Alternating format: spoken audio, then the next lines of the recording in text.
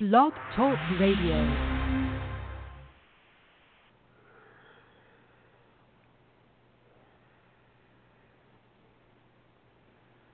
It's time for the Hadit.com radio show. Hadit.com radio is an in-depth look at all things VA. If you need help with the VA, log on to Hadit.com. Now, here's your host, Jerrel Cook.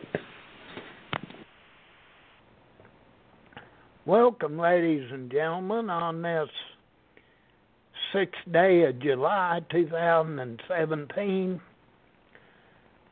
We're here with our co-host, Jay Basser. And today, our guest speaker, Mr. Ray Cobb. Well, now it could be Cobb's. You have some kids, too, don't you, Ray? I do. I have more children and grandchildren that I can keep up with, to be real honest, right now. Lord. I know exactly what you're talking about. Well, I can't even remember all the names. I can't either. But and great-grandchildren. Boy, well, you're ahead of me there. I don't have any great-grandchildren yet. I got 3 so far. But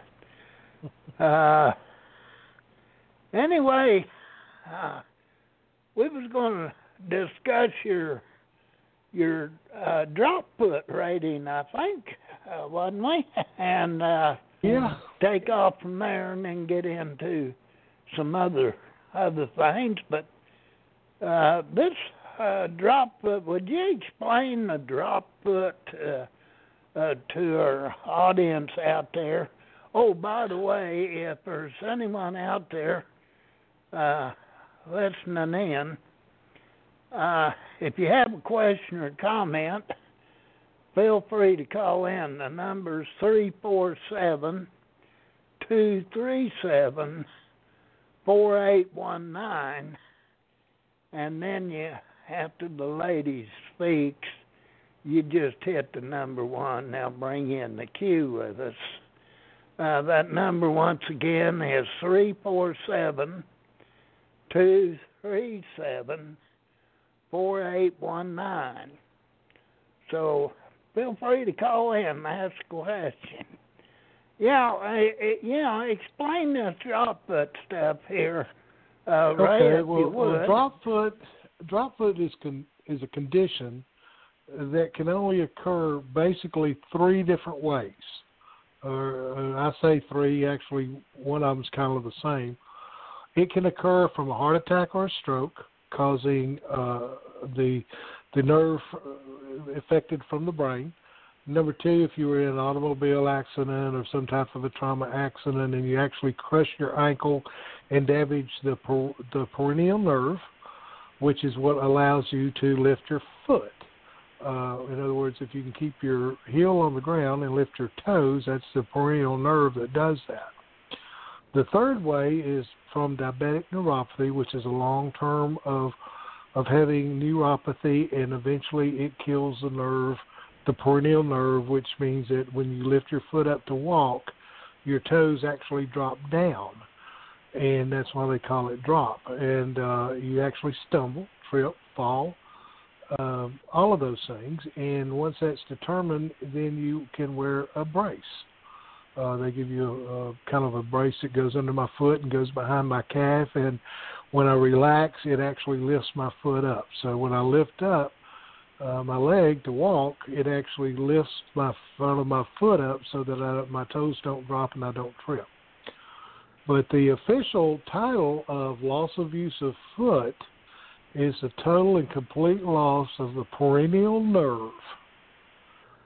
And when you have that, that is commonly known as foot drop. And that's the directions that you're wanting your doctor to say you have. Now, the VA doctors are not allowed to put that in your records. All they're allowed to put in your records is foot drop. So if you go back and you look up 38 CFR 3.350 and you go down and you look up loss of use of a foot, then that will give you that definition that I just gave you, and it's supposed to be assumed, although I never trust anything being assumed, that that's what you have. What I have done, once I was diagnosed over a year ago now with my first foot drop, I went and to a podiatrist and to a regular general practitioner and got them to agree that that's what I had, and I showed them the definition, and I said, would you put that in my notes for today, and that you concur with the VA doctor that that's what I have. And they both did that, so I filed my claim, and I submitted that, and went for a C&P exam, and after about, I think it was about 4 or 5 months, I received my first drop foot, or loss of use of foot. Now, that is a K award. This is what you start looking into after you get to 100%. Now, once I got that K award, that came along with an automobile grant. They basically give you $20,000 and let you go out and pick up an automobile, and they'll pay you up to $20,000. Anything over that, you got to buy. And then it has standard adaptive equipment with it, seats, heated seats, and air conditioning and things of that nature. But then they also, with drop foot, you may have to go to a scooter. And if you do, then they will put a lift and furnish the scooter along with that, which is what they did for me. Back in November, after all this took place back the previous spring, I actually developed drop foot in my left foot. So I went through basically all the same procedures again. I was told I had drop foot. They sent me to get my brace. I got my brace, and I got my brace actually in December. So on January the 19th, I went down and I filed for loss of use of second foot due to drop foot caused by diabetic neuropathy, which is military connected for me because I have my diabetic is connected, military connected. Once that happened, it was kind of strange. They didn't know what to do with it because it's, to start with, very few people, unless you're in a combat zone and actually lose the use of two at the same time, very few people lose just one at a time. Very, very few. Matter of fact, most of the time it is a diabetic that happens to. Then the next step that I had to take in April, I think it was around April the 15th, I believe is what I had marked, somewhere along in that date, I received a letter saying, what is it you're exactly applying for? Well, I thought, if you don't know what I'm applying for, what's this rating judge out here asking? So I went back and I said, okay, I'm applying for my second loss of use. I lost my first drop due to drop foot and gave them the date. Now I have been told I have the second. I have been given the AFO brace, and I'm now wearing braces on both feet. And just judging from what I have read in the 38 CFR codes, that determines that I have the loss of 2. And with the loss of 2, that kicks me over into the U.S. code 1114. Now I can go down and I look and see what K's and L's and what happens when you get to that level. If you have 2 L's, and this is important, I did leave out one step in between there I'll need to go back and pick up on. If you have 2 L's, 2 losses, that automatically slides you to an O if you have a military-connected disability of 60% or larger. Now, my military-connected disability was because of ischemic heart disease and open heart surgery with a double bypass with an ejection factor of less than 50. Now, that gives me an L. Now, previously, back in September, my primary care doctor said, your wife is doing a lot for you now. I'm going to put in for standard aid and attendance. Well, standard aid and attendance is not all that hard to get if you have drop foot or diabetes and you can't see very well and your wife has to help you get dressed sometimes and has to fix the meals and has to help you with your medication from time to time. Then you will qualify for standard aid and attendance. Standard aid and attendance is an L. So since I received that back in September, and then on June the 15th, a couple of months ago or a month ago, they gave me my loss of use, which was my second K for double loss of use, both the right and the left foot. That made a second L. So now I have two L's. I hope you're following me with this now. When you get two L's, that slides you to the O under U.S. Code 1114. And when the way the code reads under 1114, under O, says that when you receive the O rating, you automatically go to the next level of aid and attendance. Whatever that next level is. If you don't have standard, it takes you to standard. If you got standard, it takes you to R1. If you have R1, they put you in a nursing home and give you R2. But that's the way the rating works. Now, it's very, very important that you get that standard aid and attendance before you get that second loss. Because if you don't have that first L from aid and attendance, then it goes to an M.5, which makes you short of getting to the O.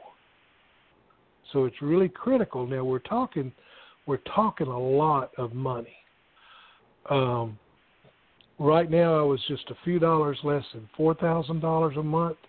My new income with the R1 rating is going to be $7,452 a month. Man, tremendous increase. And also with that, you automatically qualify for adaptive housing grant of $77,000. And they sent a contractor out this morning to go over my house and review it and tell me what the minimum changes I would need to make in order to be able to get around in my scooter that I have to be mobile inside my home, make life a little easier. Now, the interesting part, which I did not know till this morning, let's say, and I'm just taking a guess of what he told me, let's say that what I have to do to make my house handicap adaptive is going to run me somewhere around $26,000. My grant is for $77,000. If you don't spend all of the $77,000, they will apply it to your existing mortgage to help pay your house off. Oh, that's a good deal. Yeah. And most people don't even know that those programs are even out there. That's true. You're absolutely correct.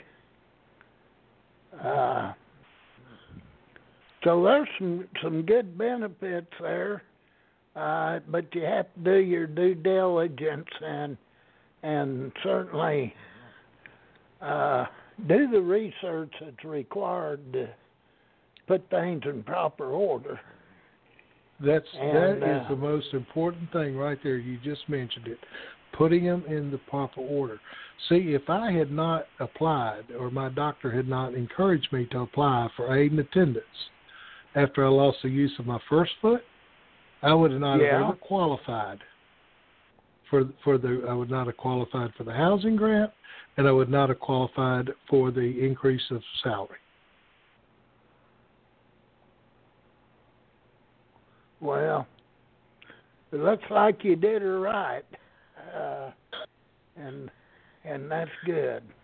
Well, I got to thank James. James and I discussed it quite a bit, and we know of a gentleman that didn't do it correctly. He actually got his lost foot, the loss of his first. Well, when he got his loss after he got his loss for his first, I don't know how long we was probably about the same as myself, about a year and a half. He lost the use of his second. Well, he never applied for standard aid and attendance. So then he goes in and he applies for loss of use of second and standard aid and attendance, all at the same time. Because he did it that way, what it does, he got both loss of use, but it took him to an M. Now, he did get the housing grant, but he did not get the increase in salary. So it's really important to make sure you do it in the proper order. Yeah. So he basically lost about $48,000 a year. Yeah. And it's all written out there. He kind of knew what he was doing. You know, what he should have, could have, should have, would have. What he really should have done was to take him, because they work, those standard aid and equipment and assistance, they work fairly quickly. They try to get those out within 60 days, and they did mine, and they've done a couple of others that I'm aware of that I've helped get it. And that's one of the keys right there. And so if he had gotten that first and then gone for his second loss, because you don't have to go for your second loss as soon as the doctor tells you you've lost the use of a hand or a foot or whatever. You don't have to do it right then. You can do it at any time after that. So there's no time limit on when you have to apply for it. Mm-hmm. So kind of a lot of those little hidden questions and little procedures and little things that are they're there in black and white, but if you're not trying to find something or somebody has told you about it, they're not for sure what to do. In my agent that I was working with down at the regional office, when I was sitting with her in April and filling out my form on the 41-238 to explain what I was really wanting, she says, "Oh, that doesn't work that way." I said, "Yes, it does." And I explained to her how it worked, and she looked it up, and she says, "Well, I'll be daggum." She says, "You put this down." And she told me how to put it down. I put it down, and it flew right through. That was on April, I think around April the 21st or 22nd. And there it was approved by June 15th. And she told me then, she says, "I have never worked with anyone that qualified for an O." And she's been with the Veteran Service Office for over 20 years. She's getting ready to retire next year. Well, you had the right procedure, Ray. And that's what this boiled down to. And I think, the same rule applies with most things veterans are applying for.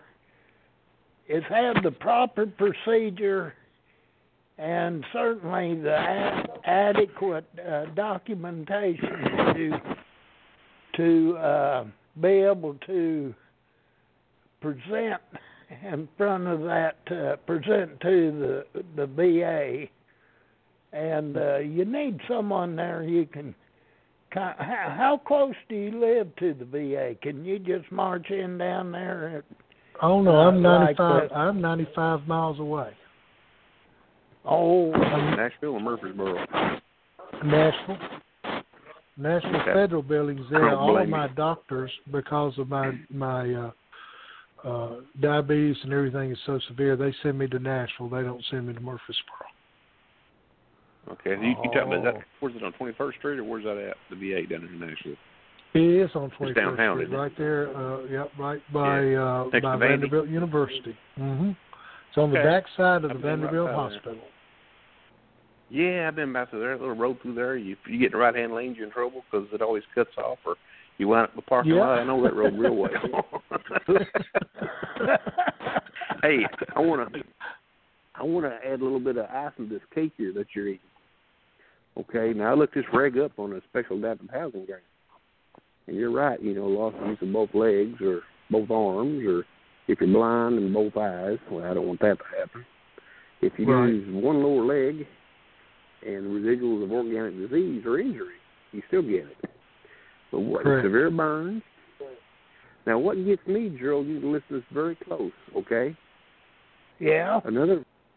I just saw another area of criteria. If you're blind in both eyes with 2200 visual acuity or less, loss of use of both hands, or severe burn injuries, or certain severe respiratory injuries. Oh, yeah. I got that, Jerrel. Yeah.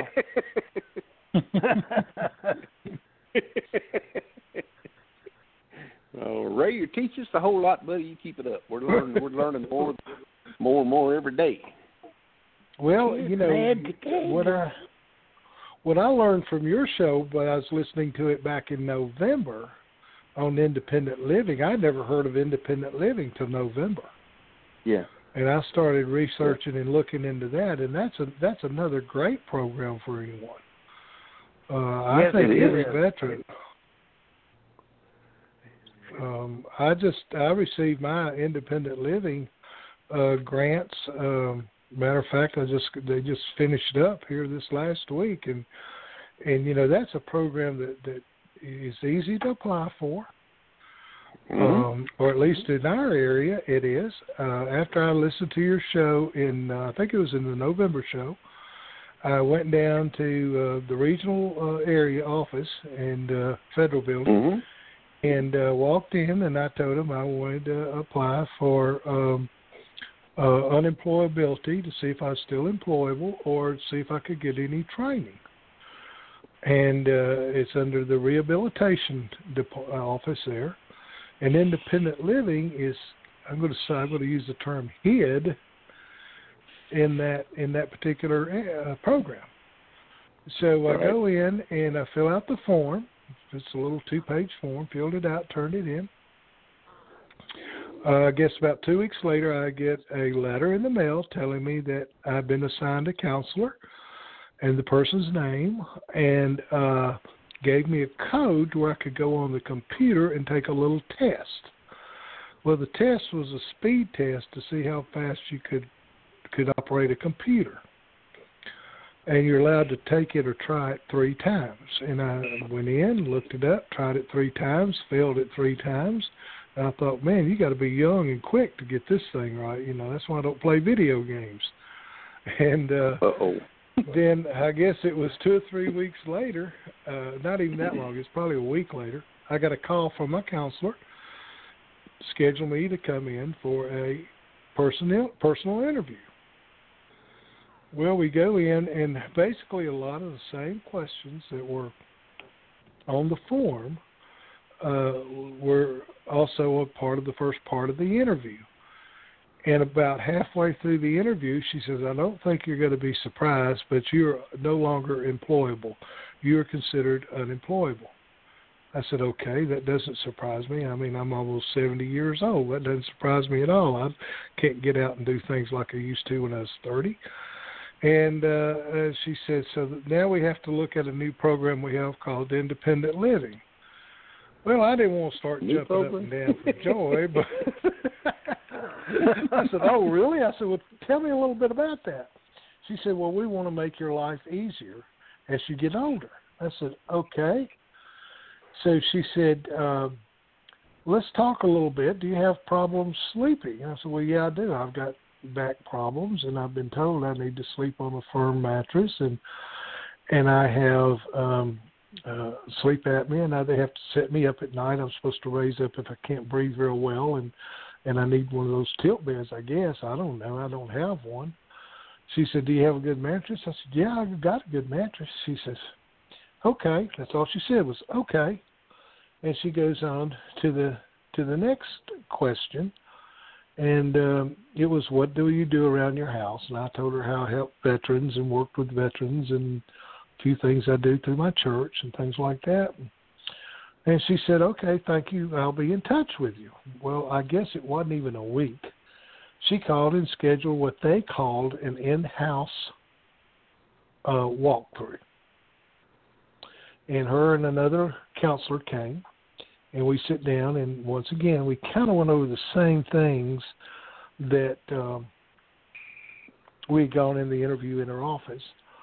And then she says, "Could you mind showing us through your home?" And we said, "No, that'd be fine. Come on." And we're walking back and show her, back through where I stay and where my computer is. And she said, "You mentioned the bed." She says, "Can we see your bedroom?" "Yeah." "Well, can we see your bathroom that you use? See if it's wheelchair handicap compatible?" And I said, "Well, yes."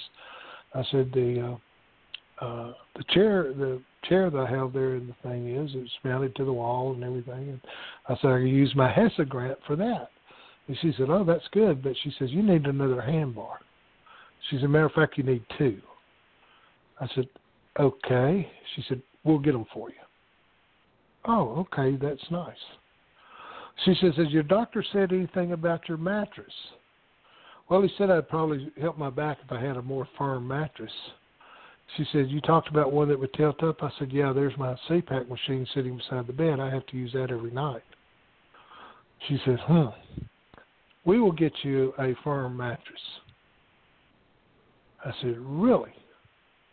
And so walked out, going down the hall. She's looking. I used to be a professional photographer, so I got a lot of photographs of animals and things like that. I covered sports for years. I did NFL, NASCAR, Major League Baseball and things. And she's looking at all the photographs and things that are hanging in a couple of the rooms. And we get down, and I have one down in my man cave that I shot, I guess it's been 10 years ago now, of an eagle.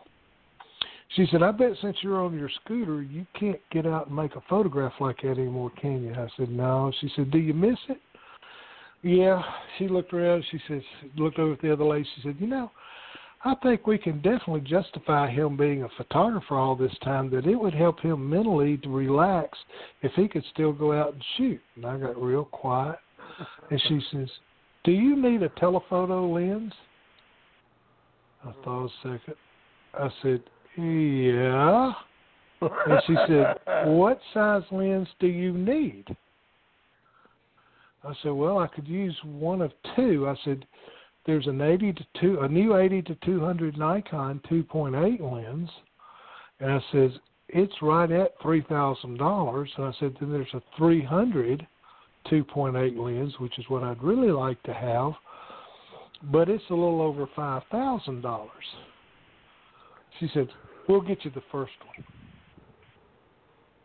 My jaw dropped. Oh, boy. If I'd been wearing false teeth, they'd have been laying on the floor. And I said, "You're kidding me." She said, "No, I want you to look up and email me the description of that lens." And I said, "Okay." So that night, I got on the computer and pulled up the description and sent her the description. She called me the next day. This is the day after. And she says, "Do you mind if we order this from a mail order house out of New York?" Well, I knew which one it was. There's only one up there that has that type of lens. I said, "No, I don't mind at all." And she says, "Okay. I'll let you know when it's coming." Well, I still can't believe what they're doing. And if I remember correctly, that was like on a Wednesday. And before she even gets back in touch with me, I get an email from the lens place up in New York that says, "We shipped your lens today. You will receive it Monday between 10 and 1 o'clock. It came. It came. Oh, baby. Now, what can it's great if you've got the need, if you go through the process and go through the program and don't, the thing that I did not do, I did not go in there with the attitude that they owe this to me. I went in with the attitude, if anything you give me, I will appreciate it. And that's what they did. They just went out of their way to try to give me things that that would help me improve my daily life. They was trying to work with you, you know. Yeah. I think a lot of veterans' troubles are their attitudes. If they'd just be a little kinder when they're trying to deal with these people, it'll, you know, they're more apt to work with you. And some of them will even go out of the road to help you. And sound like you did good. You got a hold of a good person there that worked with you. I think that's important too. I think the majority, by far the majority, now there's still some stinkers in there, but the majority of them do want to help you. They do want to work with you. But you know, there is this veteran here in our area, and you just hit it right on the head. He has got a very bitter attitude because they won't approve him at a higher rating that he thinks he should have. And it has to do with his neck, and the highest rating he can get is 20%, and he thinks it should be 60%. Now, he already has a total of 70%, I think it is. And he wants to try to get over to that unemployability mark. But I keep telling him, you're going the wrong way, but I hate to say it this way, but he just won't listen. And finally, last week the problem is he has worked himself up to where he's depressed. He's worked himself into that because of this. He's actually about to get a divorce, or his wife has already filed for divorce, actually. And it's all because of his attitude about why he thinks he deserves that particular rating on that particular problem. And what does he think that he deserves 70 on his neck? The 60% on his neck is he? I mean, you're saying he's got 20. Is that based on his range of motion?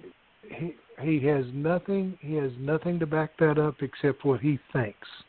I've tried to get him to go in and look at the rating codes so he could see firsthand what the rating would be and should be. And he's based and I've tried to explain how that works, and he just doesn't want to do it. That was based on range of motion, and he had a pretty good range of motion, or he wouldn't, or he, I mean, I know people that's actually thought they were going to get 34%, went up to 10, and it don't matter as far as range of motion. And the biggest that's one right. is looking down. I've watched him. He can turn his neck. He doesn't have any problems driving. He doesn't have any problems turning his neck. Now, yes, it may hurt. I'm not saying it doesn't hurt, Yeah.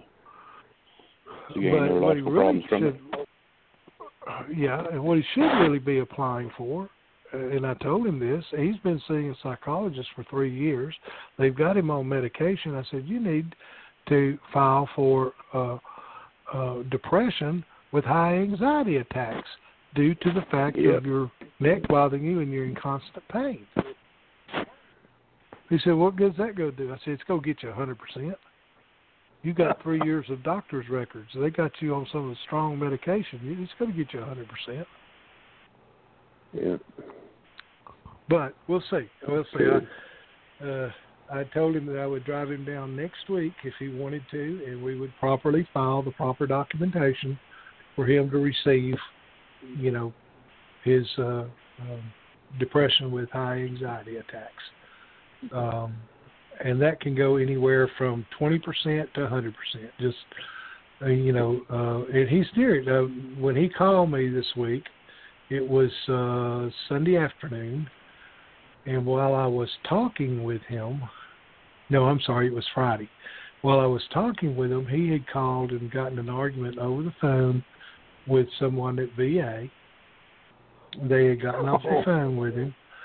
And they called the police because they thought he was suicidal. When I was on the phone with him, the police knocked on the door. Oh, my land. And he told him, he said, I'm so tired of fooling you guys, I think I'll just go out and kill myself. And that triggered the phone call. I figured his phone call to the local police. They came out. They talked with him. He called me back about an hour and a half, 2 hours later, told me what had happened and everything. And I said, in a way that's bad, but in a way it's good. But the good thing is that there's going to be a report now that you threatened suicide to a VA employee and that she had to call the police to come out and check on you. That's going to help build your case. I don't like the fact that that's the way you did it, but that will help build your case for having depression.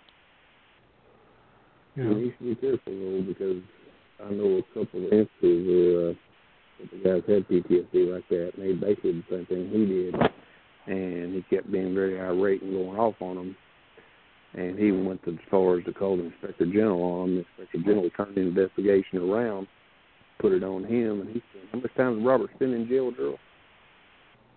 Oh, quite a while. They took away the key.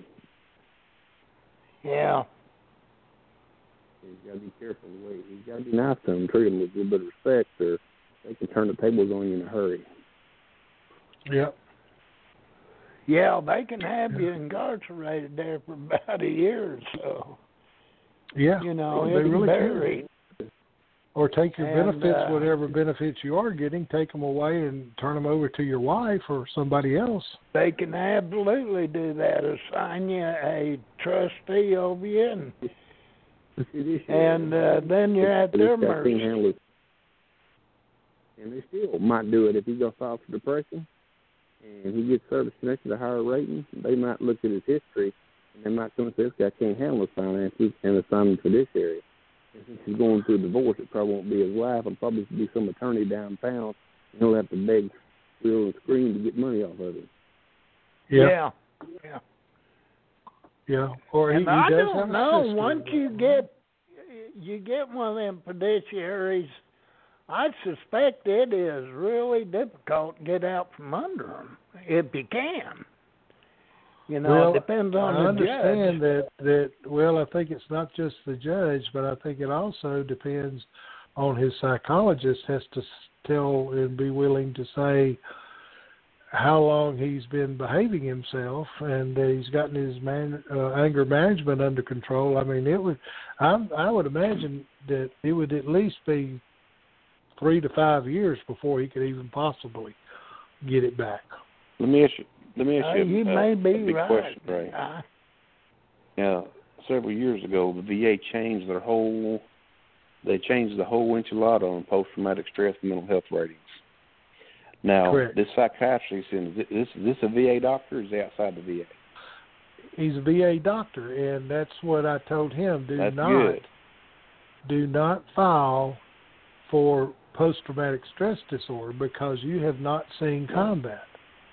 And you did not have boots on the ground in Vietnam. He was actually in Desert Storm area, but he never went over there. He was all the time here in the United States, and he actually was in an accident while in the military, which basically broke his neck, but it didn't kill him or anything, but that's why he's having the problems. And so I said that you don't want to go tell him you got PTSD because you hadn't. You don't have PTSD. You know, you have depression with high anxiety attacks. Right. And that's you what I have wanted management to touch control on now. issues.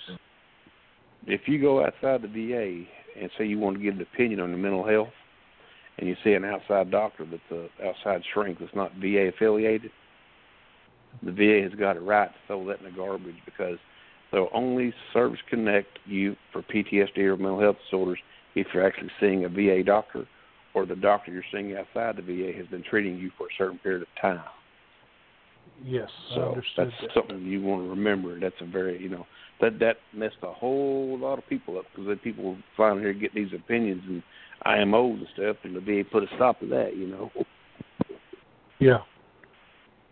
Yeah, you got to, you need, I recommend that this is just the way I teach my veterans that I try to help. Tell me what your problem is. Do you have a diagnosis of that problem? And then we look up and see what that problem should give him, what type of a rating. It can be, anywhere from 5 to 20 or maybe 10 to 40, whatever. And I say, don't expect any more than that on this one particular situation. Now, what I would like to ask you to do is to go to 2 doctors outside of the VA. But I want you to carry your diagnosis with you from your VA doctor and ask if they concur and agree with it and mention the VA's name in their report. And every one of them's flown through. They don't go down there trying to say, oh, this doctor said this or that doctor said that. They go in and like they'll go into one of the local doctors here that I recommend that they go see. He said he will not see them unless they have a diagnosis from the VA. That's his criteria. And he said you make sure that they tell the person when they're booking that they want a consultant about a VA medical doctor's decision.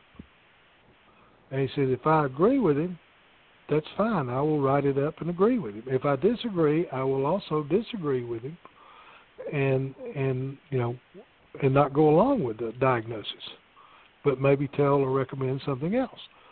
Well, now here's the good thing about that. If you go to an outside doctor and he does not give you what you think you should have on his report and he does not agree with the VA doctor, you do not have to turn that in with your claim. You can take it home, stick it in your desk drawer. Yeah, that's true. You can use whatever you want as long as it's your material. Yeah, that's correct. Now there is a catch to that.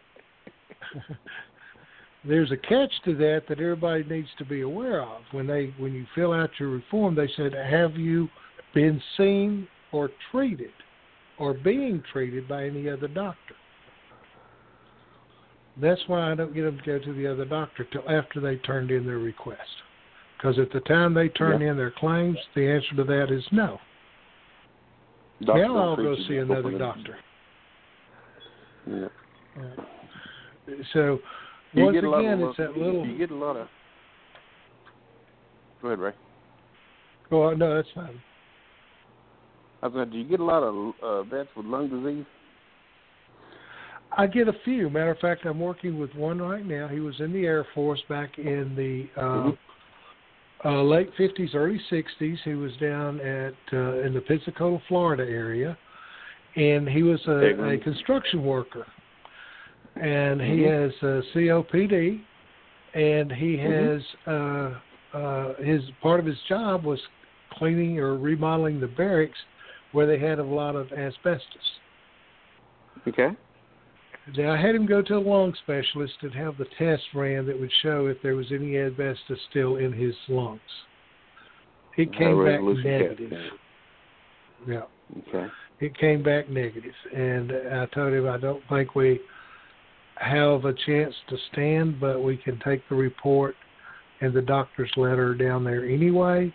But I don't, unless the the C&P examiner thinks otherwise or sees otherwise, I just don't think you're going to win it. That's one of those gray areas. The only other lung disease I've dealt with a couple of individuals coming back from Iraq, and I understand that, and Vanderbilt's working on this, Vanderbilt University, the medical center. There is evidently a microscopic type of a sand flea, is what they're calling it, that our soldiers breathe, that's causing kind of infections and bites and reproducing in the lungs, which makes them have a cough all the time. Right. The last I heard, I do not know if they have found a cure for that, nor do I know if they've given that a disability rating. Since I haven't had to work with any of them, that's one area I haven't followed through with yet. I fall under restrictive lung disease. They wouldn't, they may not be an actual rating, but they would go off the symptomology. They still rate it. They would go off the symptomology and rate it.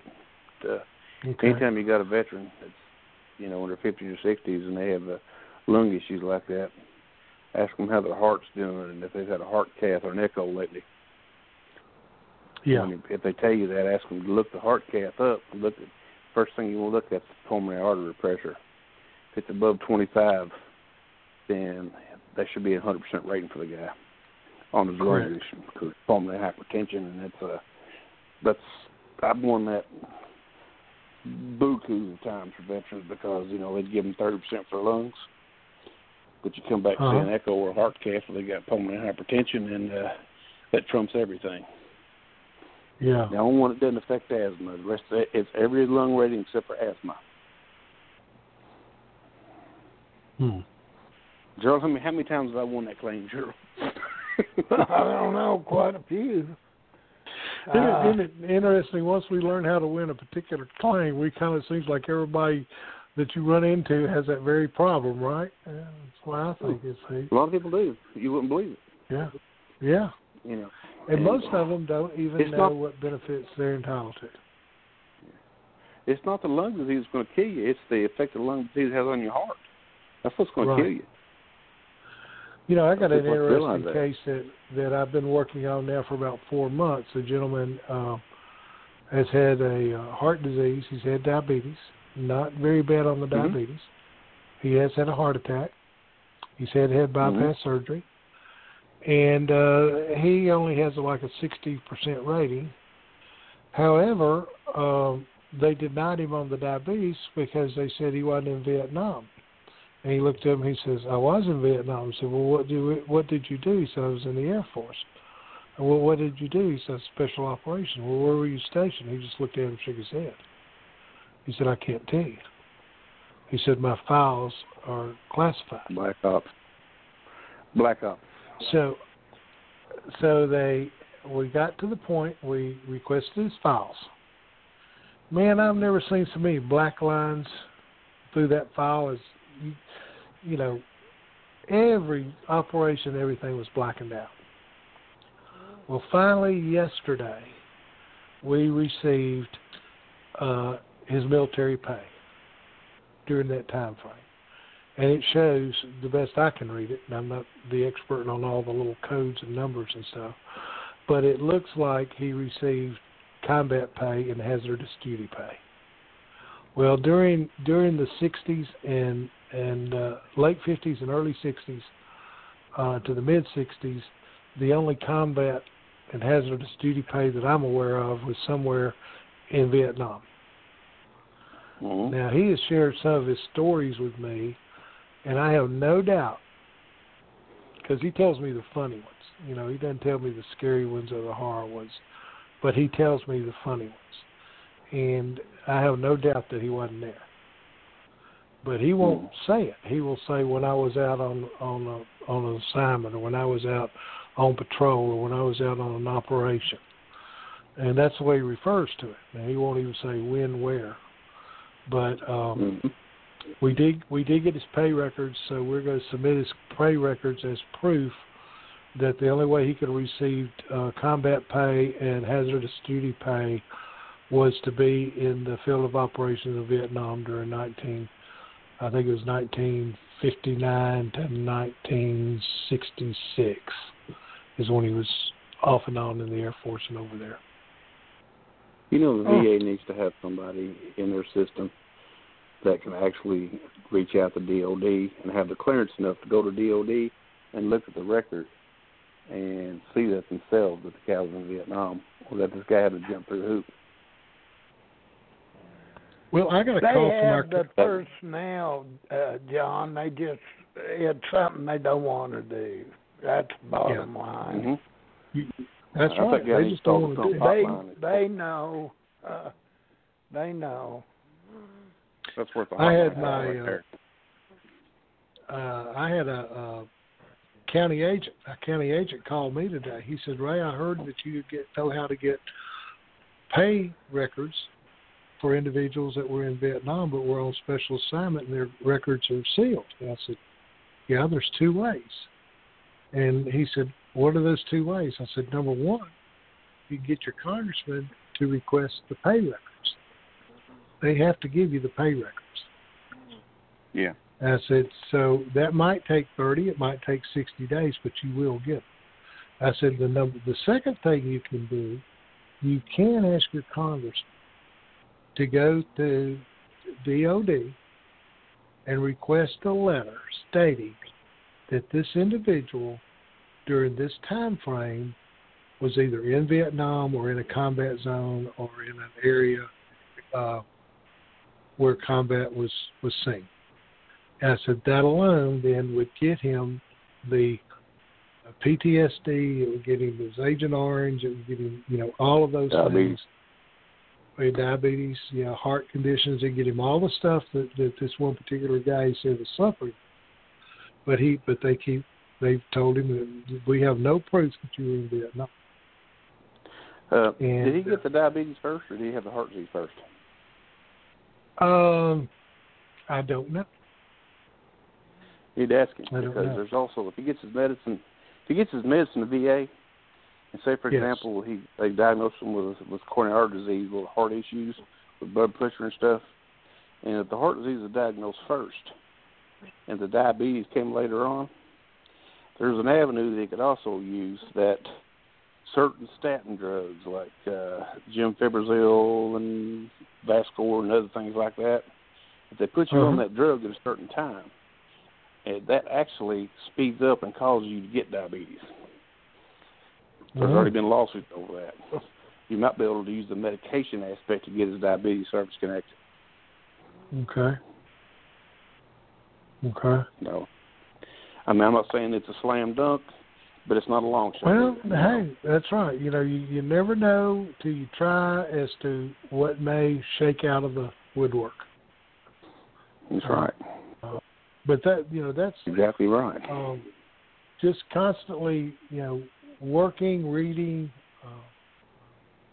talking about it. I actually purchased a set of books that prepare you for the accreditation exam, and just reading that and finding out all the... Pardon? That was a lick. Yeah, it wasn't as bad. If the place that I go to or went to, they normally get $700 for them. But if you tell them you're a veteran and you're applying for the accreditation, they sell them to you for $200. Do me a favor, email me that information. Okay. Email me that information, would you? Yeah. I'll give you appreciate the name, how to reach them, because you look anywhere else and they're anywhere from $500 to $700 or $800 for or you go to the training school and they give you the books and charge you $1,000. Then you go to school for a week. Does Cripps work on his too, or did he get his? I'm sorry? Has James worked on his, or did he get his? He has not gotten his letter, and I just got mine 2 weeks ago, giving him permission to take the exam. Yeah. But right now, I'm going to have to put mine off. Like I said, I cannot even sit in a chair for an hour to take the exam. It's supposed to be an hour and a half, 2 hour exam. You have to go to Murfreesboro. I have to go to Nashville. And I really have a problem because of the fact that I don't want to help get a gentleman's claim going. And you know how some of these claims can take years. And then I become physically unable to assist him. And that would be hard. Well, there's stipulations too, though, as far as, it's kind of hard for you to actually help a person do an initial claim anyways, because the VA don't really like agents to get involved until you get in the appeal process. That's correct. That's a gray line some of these agents are running into. But, I thought about doing it, and, I like to travel a lot, so I thought about just taking up the old RV and going to different places and having little education sessions for veterans and stuff, and maybe helping them out. Well, that would be a great idea. Back in April, we had our seminar here, which we get the regional office to come in and set up their computers and take claims and file claims and let veterans follow up on claims. And then we always have a representative from the congressman's office and a representative from the governor's office, and then we get the DAV and the VFW and the American Legion. We have all of those representatives there. So it's only a little half a day seminar, but it's really a helpful little thing to do. And I think what you're talking about doing would be a tremendous help. You know, when you get your accreditation, you're probably going to lose a lot of friends in the DAV and other places. Yeah. Yeah. I know we do a monthly Veterans Coalition meeting up here. Andy Barr, the congressman, puts it on, and you know, you see a lot of people. I spoke a lot with a lot of people there doing that stuff, and made some good contacts, you know, with him, and I get a lot of good information out of D.C. But you know, outreach is the biggest thing we can do.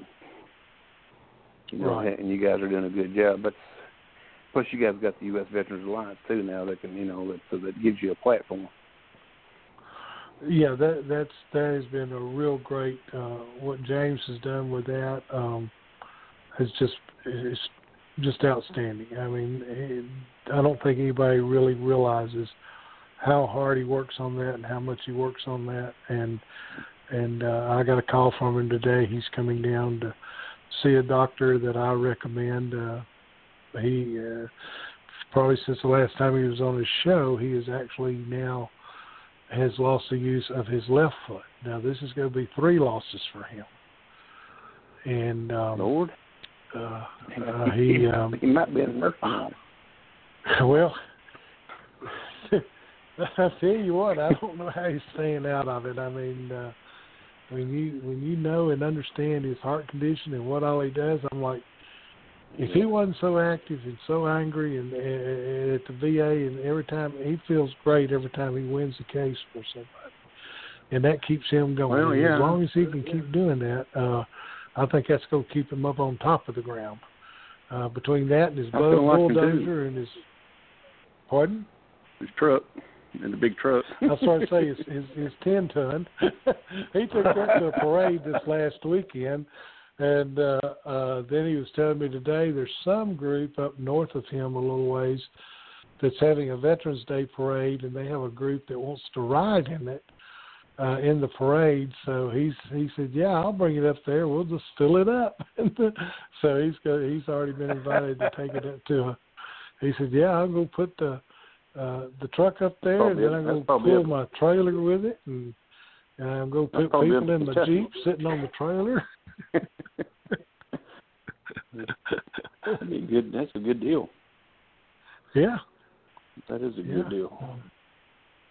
Well, if anybody ever happens to be coming down this way and they're going through Mont Eagle Mountain between Chattanooga and Nashville, there is a new museum open that has a whole lot of World War I, World War II, and Vietnam vehicles of all types, and everything from the cook wagon stove to the little camper that for radio communications that they used in World War II. Several Vietnamese Jeeps and vehicles from that time frame. Stop in. It's up on Mont Eagle Mountain in Mont Eagle. About halfway between Mont Eagle and Suwanee, which that's only 8 miles, so it's about 4 miles off the interstate. I think they're usually open Monday through Fridays, so might be if anybody's ever traveling or down this way and they want to stop in and see what all they got. They even got a lot of relics around here. Camp Forest was a real big prisoner of war camp and training facilities during World War II, and they have a lot of replicas of that, and they got the last flag that was flying over the camp. It was kind of funny. The guy that actually got it and donated it to the museum said he went out there 4 days after the base had closed just to see what was going on. There wasn't anybody around, and in front of the headquarters, the American flag was still up. Oh, me. So he took it down and had it ever since. And so now he's donated it and put it on exhibit at the museum. That's a good deal. But kind of something if wait a minute. we're out of time here. Already? Okay. Where's time go? This is 1 past hour. Ray, you've given us a lot of great information here. And with this being in the archives, anyone listening in, if they missed something, they're certainly welcome to go to the archives and re-listen to the show, and that's a good deal there. So, yeah, and if anybody would like to call me and get any of the information that we discussed tonight during the show, they're welcome to. My number is 931-308-8914.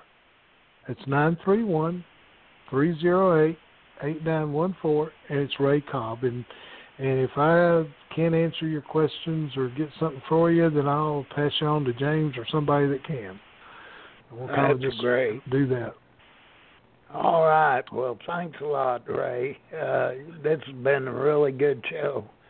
Well, thanks for having me on, and I hope you guys had a good 4th of July, and I look forward to being on with you again someday. Well, will be our pleasure, I'll tell you that. And with that, John, thank you for being here as co-host, and people, thanks Anytime. for tuning in to Hadit, and this will be Jerrel Cook with Jay Bassler. We'll be signing off for now. You've been listening to the Hadit.com Blog Talk Radio Show, sponsored by Hadit.com. All opinions expressed here are the opinions of the individuals appearing on the show and are not the opinions of Hadit.com or Blog Talk Radio. Tune in next time for another edition of Hadit.com Blog Talk Radio and the Ask Bassler Show.